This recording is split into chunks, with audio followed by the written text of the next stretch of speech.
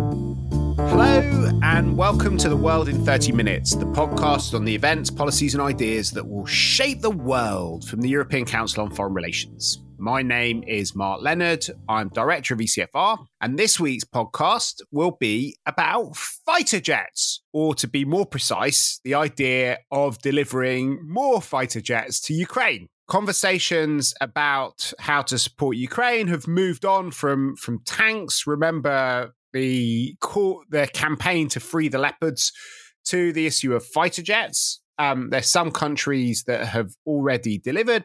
Poland and Slovakia have recently delivered MiG-29s, and the calls are growing louder for other countries to deliver fighter jets to Ukraine. So we're going to look into why Ukraine needs fighter jets, who might give them, what's going on at the moment, what are the risks of escalation, and how does this fit into the talk which there is everywhere about the Ukrainian counteroffensive?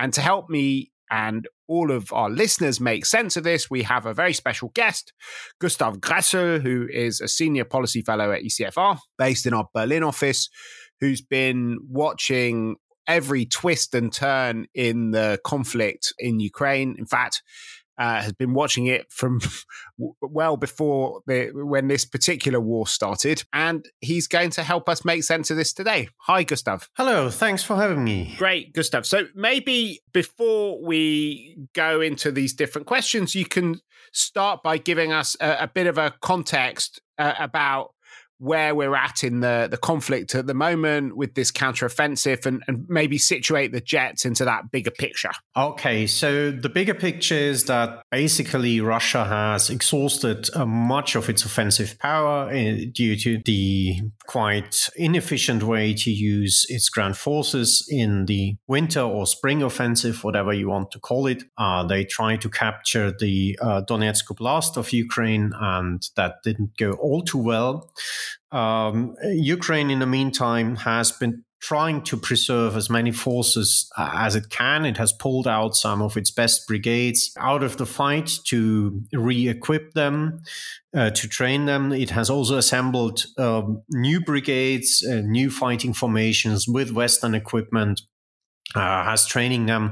And now, of course, everybody is sort of expecting a Ukrainian counteroffensive to retake territory. Most of people expect that to happen in the south. I'd be a bit more cautious. I guess Ukrainians will be quite opportunistic, depending on where Russian defensives will be the weakest. And to probe this, we saw a lot of attacks. First of all, attacks on supply depots, ammunition, fuel, transportation lines that will inhibit Russia's ability to resupply and move reserves if a counteroffensive happens.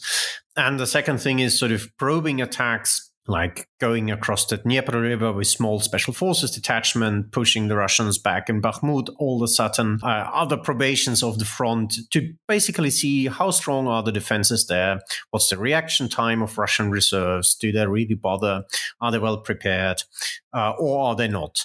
And I guess that will go on for a bit of a time until Ukrainians have a good picture on where Russian defenses are weakest, and then they will sort of poke that, because they have to make most of the limited material they have. So they have to pick a weak spot to really make a mark and show the West and their own domestic constituency that they are capable of regaining territory. So are we expecting something as dramatic as the counteroffensive in the summer of last year in 2022, when I think many people were surprised at how much territory was recovered so quickly, not least the Russians? I think expectations are even higher, particularly because there's more Western equipment there. So especially in the West, there's kind of this anxious waiting with people, sort of how much sense made delivering XYZ military equipment. But also in Ukraine, now the kind of pool Ukraine has for conducting offensive operations on forces is much larger than it was last year. The problem, of course, is Russian defenses are also denser, and the Russians also have more forces in spare than last summer, where they were particularly weak. So I think it's sort of roughly gonna get to the dimensions we saw last year. Anything above that would be a surprise. But, this is warfare. A lot of things can go wrong because, people might excel or fail at one or the other end. So it's pretty much an open issue. Ukraine has the chance to do good, but a chance is never something that is really secure. And how much of the territory that was recaptured last summer has Ukraine managed to hold? Most of it. So actually, only in Luhansk Oblast, Ukraine was a bit pushed back from what they regained last year. Otherwise, Russian offensive concentrated very much on Donetsk Oblast, where the Ukrainians haven't had a chance to kind of launch a counteroffensive. There are rumors now that they might actually pick that oblast to conduct their counteroffensive. I'm a bit skeptical, but well, let's see. And sort of Bakhmut, Avdiivka, Marinka, Marinka, basically the front line has actually shifted for like 200 meters over the course of almost 1.5 years. I was in 2016, I was in Marinka and visited sort of part of the front 50 meters behind the actual front line.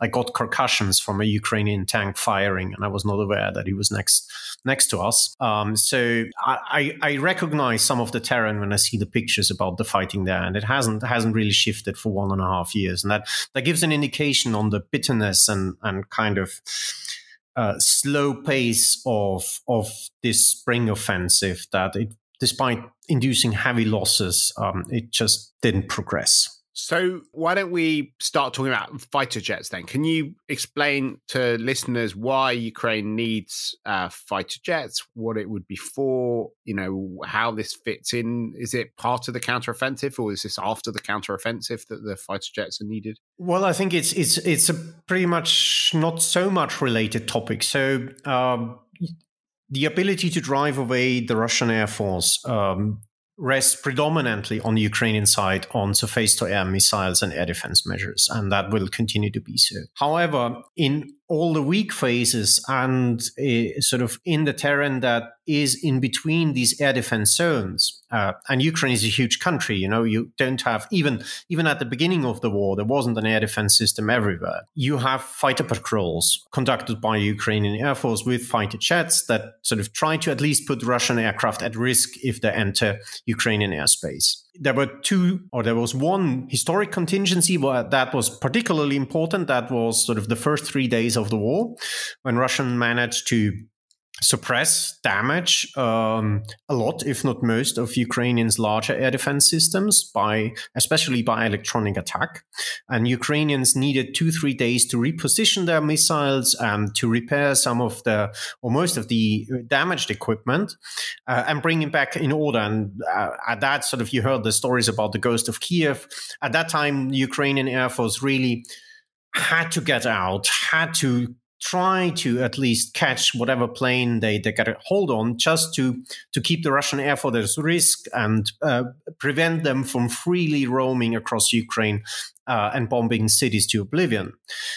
We might see another moment like this summer, not because of the ability of the Russian Air Force to totally damage Ukrainian air defense systems again, but because of Soviet legacy air defense systems running out and the West sort of trying to match production and deliveries. But that is, that you can't deliver air defense systems you haven't produced yet.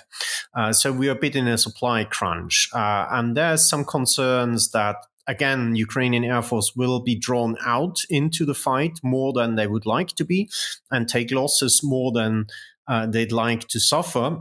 And then, of course, we will have to rush and hurry a decision on which plane needs to be next, because Ukraine running out of jets would be a bad perspective, regardless on sort of the quality of the jets they get.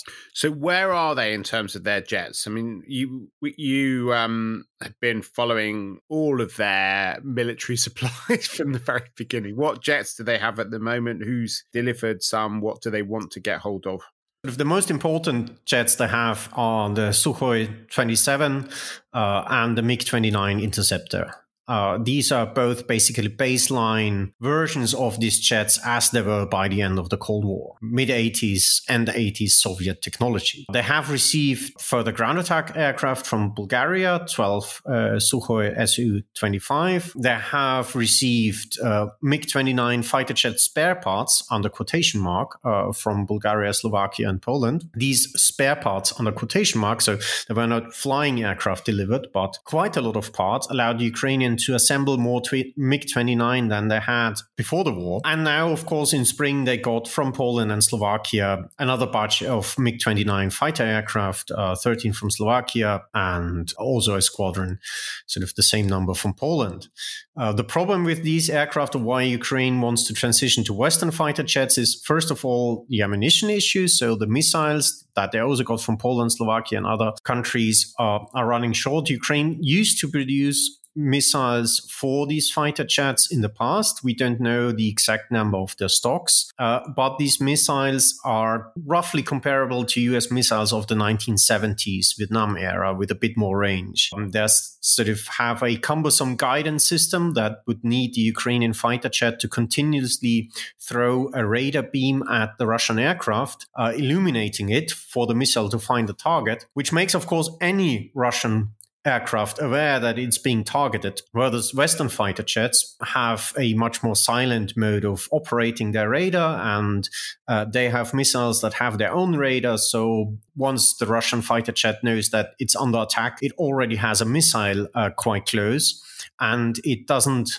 reveal the position of the attacking aircraft. That would allow Ukraine, of course, to pursue the same counter-air patrols and tactics as it does now, but with a high degree of safety for its own pilots and aircraft. And that's why they're particularly keen on getting American fighter jets. F-16s. Yes, they want F-16s because they are sort of the fighter jet that is the Leopard of the skies. You know, you have these fighter aircrafts anywhere. Of course, there are tricks to that, just like with the Leopards. There are different variations, different stages, different degrees of maturity of its radar system, its electronic warfare system. And like with the Leopards, you don't get the best and the brightest and the newest. You probably get used elderly ones. Still, they're better than what Ukrainians have now.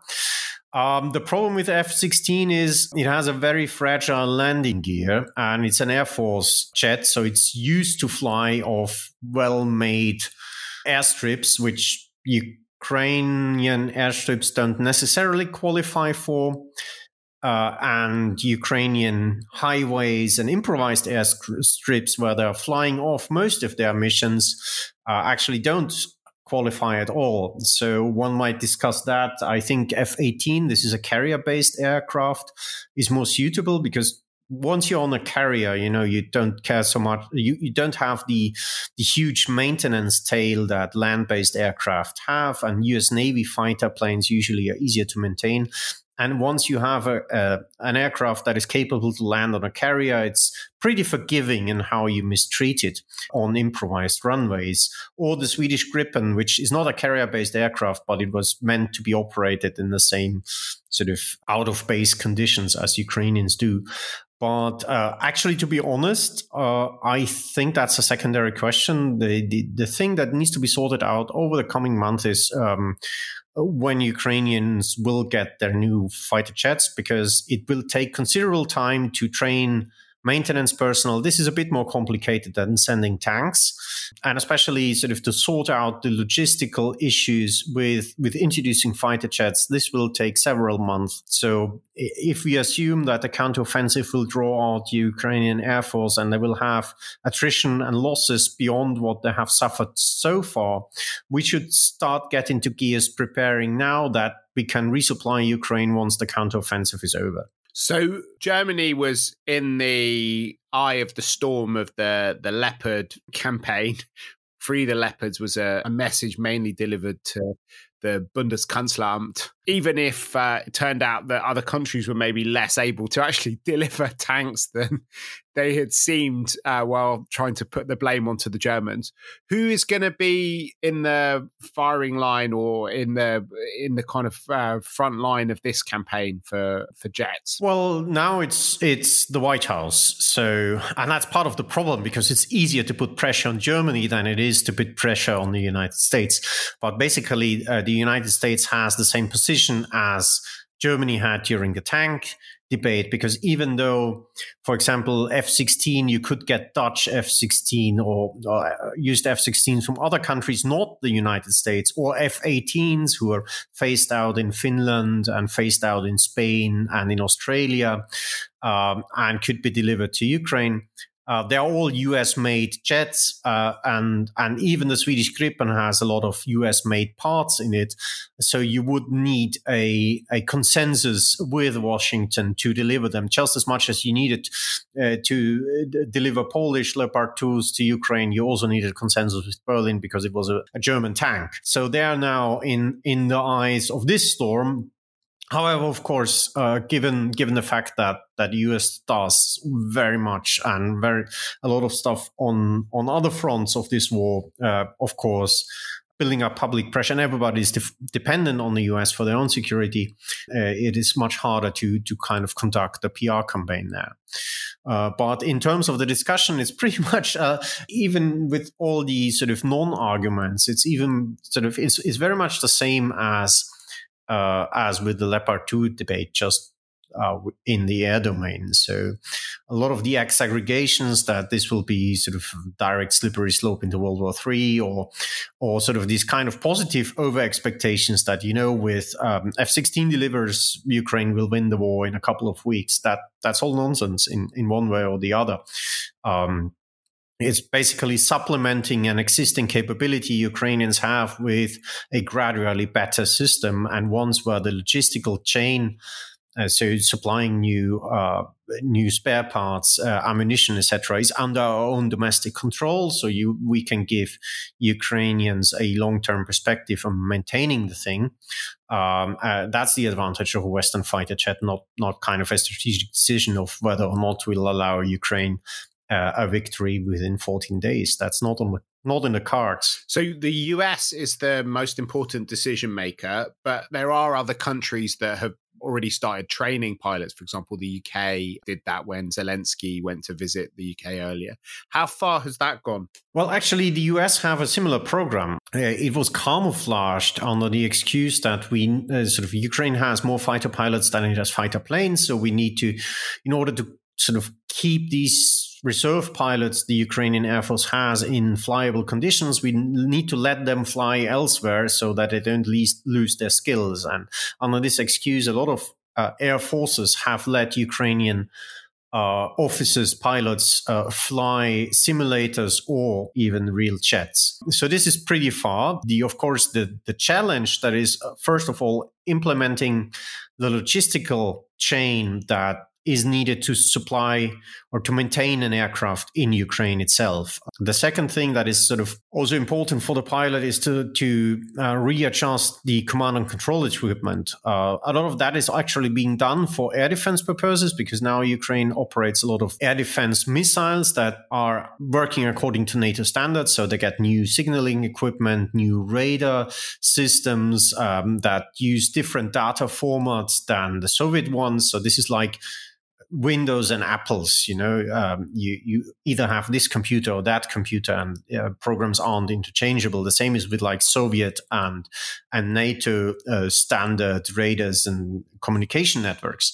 So a lot of that is already done, but of course you then need to train and equip the Ukrainian Air Force also in tactical ways how to specifically use these aircraft in the roles intended in Ukraine to the maximum effect. And what do you think the international community has learned from the Leopard 2 saga? Do you think there'll be a different way of organising this debate going forward? Unfortunately, not too much, because we see quite a repetition of the same quagmire. And the problem is sort of a decision will have the domestic pressure and the international pressure to make a decision on the fighter issue will only increase. And instead of getting on top of the curve, the Biden administration kind of drags feet and tries to avoid the issue. And the longer they try to avoid it, the harder it will hit them, because the more the repercussions of not deciding on the issue will come to the surface. We see that a little bit now on the discussion on Ukrainian air defense capabilities and missile sustainment, etc.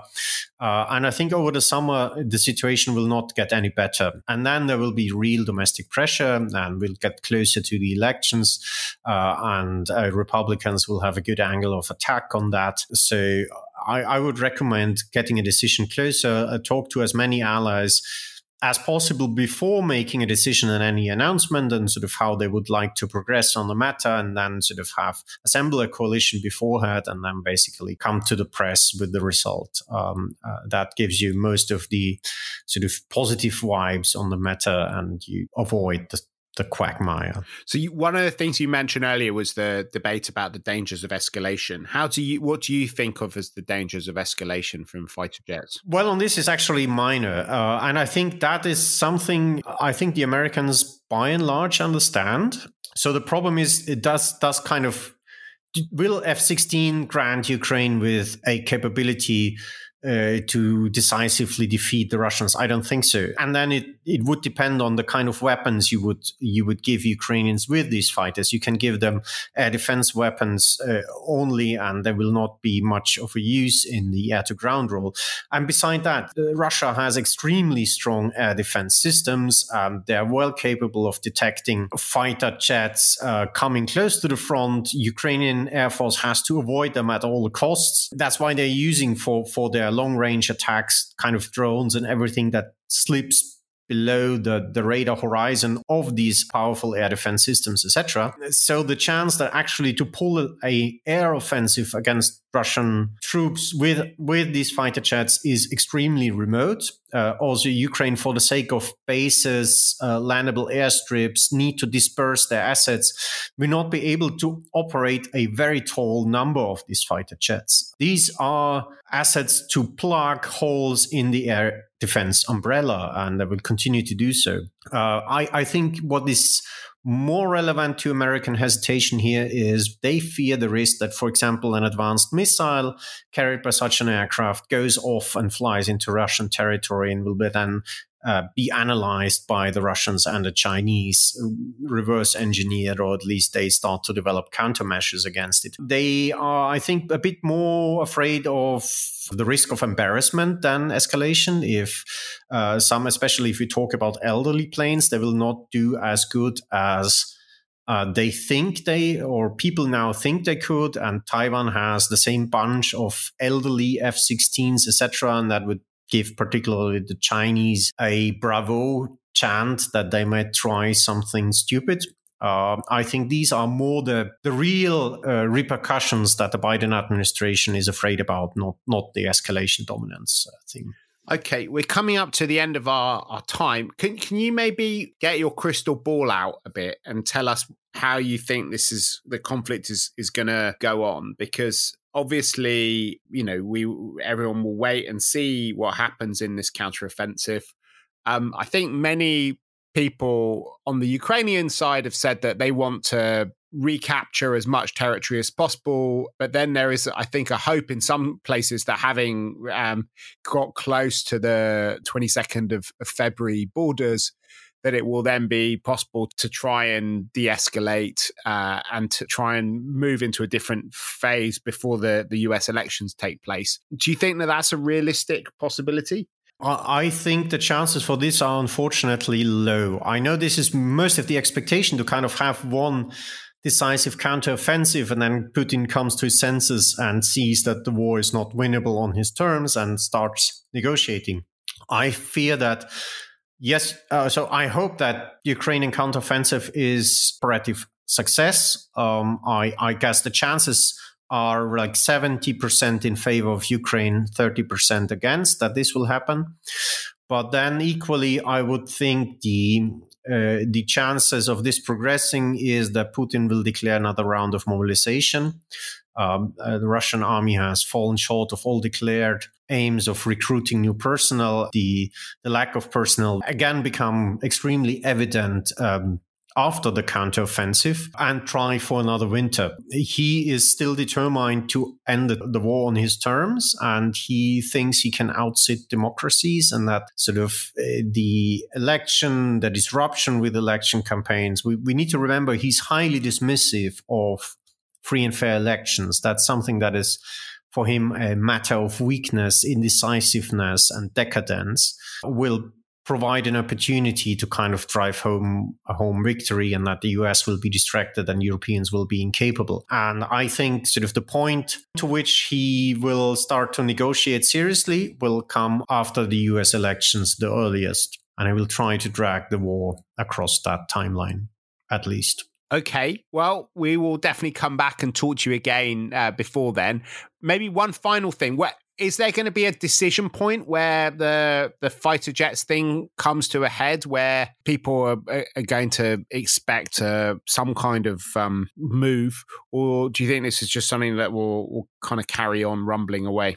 I think the Vilnius NATO summit will increase political pressure, because I don't see Ukrainians winning on the NATO accession issue. And I see especially those countries who are very skeptical about NATO accession of Ukraine, like the Netherlands, like France, very forward leaning on delivering fighters. For them, this is kind of a compensation. And no, you don't get into NATO, but we'll give you the stuff to defend yourself. That's the logic carried by them. And I think around before and especially after the Vilnius summit, this kind of fight will be dragged into the open, and the non-enlargers will be under increased pressure to kind of live up to the second part of their idea to provide Ukraine with stuff. And to be honest, also here, the Biden administration hasn't fully made up its mind how to deal with that issue as well. NATO enlargement, they are divided on the issue, and sort of the final decision on how to progress with the fighter jet saga will depend on how they come out of this summit, I guess. Great. So we'll come back, as I said, to you again in the weeks and months ahead. But before that, there's one thing left to do on this podcast, and that's our bookshelf segment. What's on your bookshelf at the moment, Gustav? I'm reading Faustian Barger and the Soviet-German Partnership and the Regions of the Second World War by Ian Orner Johnson. I started reading it. The start is very promising. It's about especially the military cooperation between the Soviet Union and Germany, how sort of after Rapallo or even before Rapallo, these sort of the German-Soviet desire to modernize and to break their political isolation after Versailles and the Bolshevik Revolution sort of brought these two very antagonistic powers together, how their cooperation played out, how these enabled both countries to modernize militarily. And I'm sort of the start is very promising. It looks really interesting. Also for me, it's sort of the more I stumble into that and the more I read, I have sort of flashback memories of what the Russians during their New Look reform time tried to extract from the German-speaking world, to tell you. So these were, it was not only technical modernization, but they also were very much interested, like they were then, like in operative planning, in procedures, in officers training, etc. Because they had an idea, like they did in the 30s, that they were not up to stake, and they had a particular fond or haunting memory of how effective the kind of German way of wage war is. And that's why they approached Rheinmetall for their training center, etc. Fortunately, of course, this time, unlike the Red Army, the current Russian army, I think from all they got out of it, they have implemented close to nothing. And that's very fortunate this time. Okay. I'm going to recommend a piece by Gustav Grasso on why Ukraine needs fighter jets, which is on our website, an ECFR article. So warmly recommend that. We'll put links up to all these things on our website at ecfr.com. If you've enjoyed listening to us, please do go to whatever platform you've used to download this podcast and subscribe to future episodes. And while you're there, we would be extremely grateful if you could give us a review and a rating, because that will help bring other people to the podcast. But for now, from Gustav Grasser and myself, Mark Leonard, it's goodbye. The researcher for this podcast is Anand Sundar, and the editor of this episode is Mireya Farrow-Saratz.